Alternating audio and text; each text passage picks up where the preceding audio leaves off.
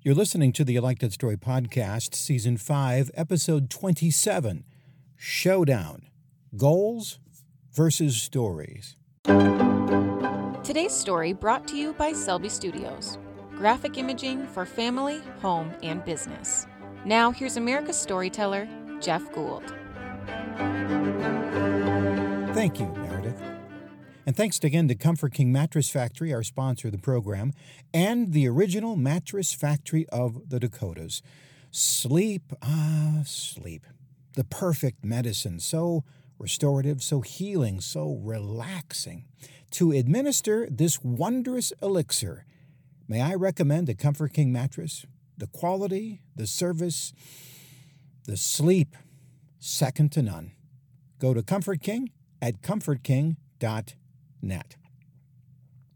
So I heard a speaker give this quote, "The shortest distance between 2 points is a goal." Do you think that's true? Yeah, I think yes. I agree. Probably true. What's harder for me to decide is what is a worthy goal. To me, I would say a worthy goal is something that leads to happiness and contentment and joy.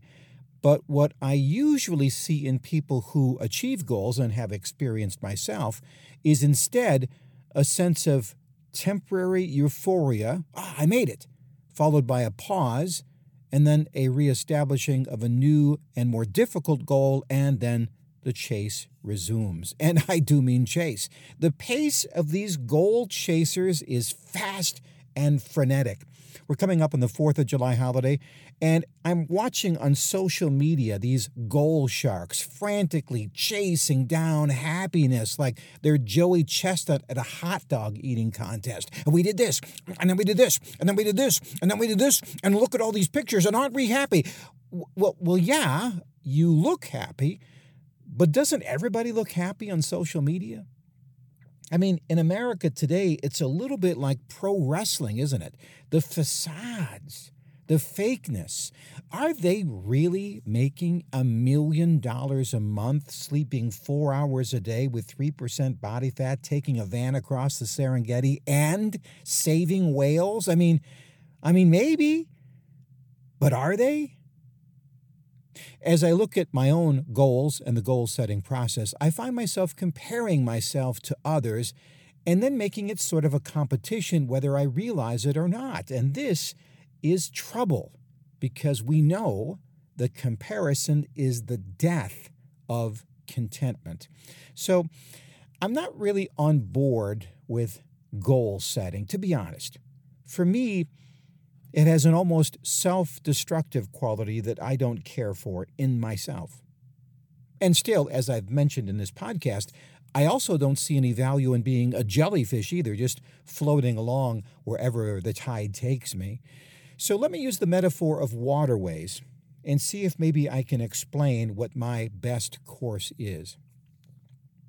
I think goal setters cut canals, straight waterways from point A to point B.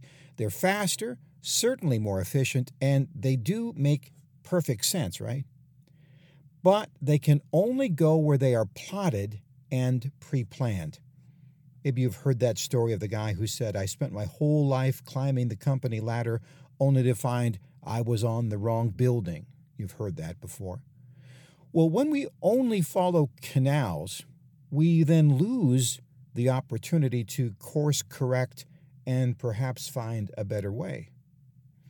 So think instead of rivers. Rivers are like stories. Water in a riverway will eventually get to the sea. Eventually, the constant force of gravity will inevitably bring the water to its goal, no matter how random and meandering it may seem. If I follow that waterway, I can still paddle, which will give me a little more progress. I can discern sandbars and snags and try to steer clear, while at the same time seeing it for a journey, a course on character building, and a way of being a better person. Now, I can't argue with those who set goals. They certainly seem to be better off. They certainly seem to have accumulated more of what all of us might agree looks like success. But I'm still not sure they're right. To me, life and the pursuit of happiness is not about getting there faster. It's about getting there better, wiser, more content, stronger, more disciplined. Better. Write this down and then read it every day this week. My story is unique and pleasing to me. It was designed for me and must be discovered by me. Think about that this week. My story is unique and pleasing to me. It was designed for me and must be discovered by me. You see, I think having a goal is fine, but having a story is better. Well, that is the story. If you're seeking a life of happiness but are unclear on just what that might look like and how you might measure your progress towards it, I have a Significance Masterclass now available, a perfect way to understand your strengths and to plan the best possible version of your next 20 years. Thoughtful, detailed, a powerful way to find significance and definitely happiness. Reach out to me on LinkedIn or through my website, ilikethatstory.net, ilikethatstory.net. And until that time, I'm Jeff Gould. God bless.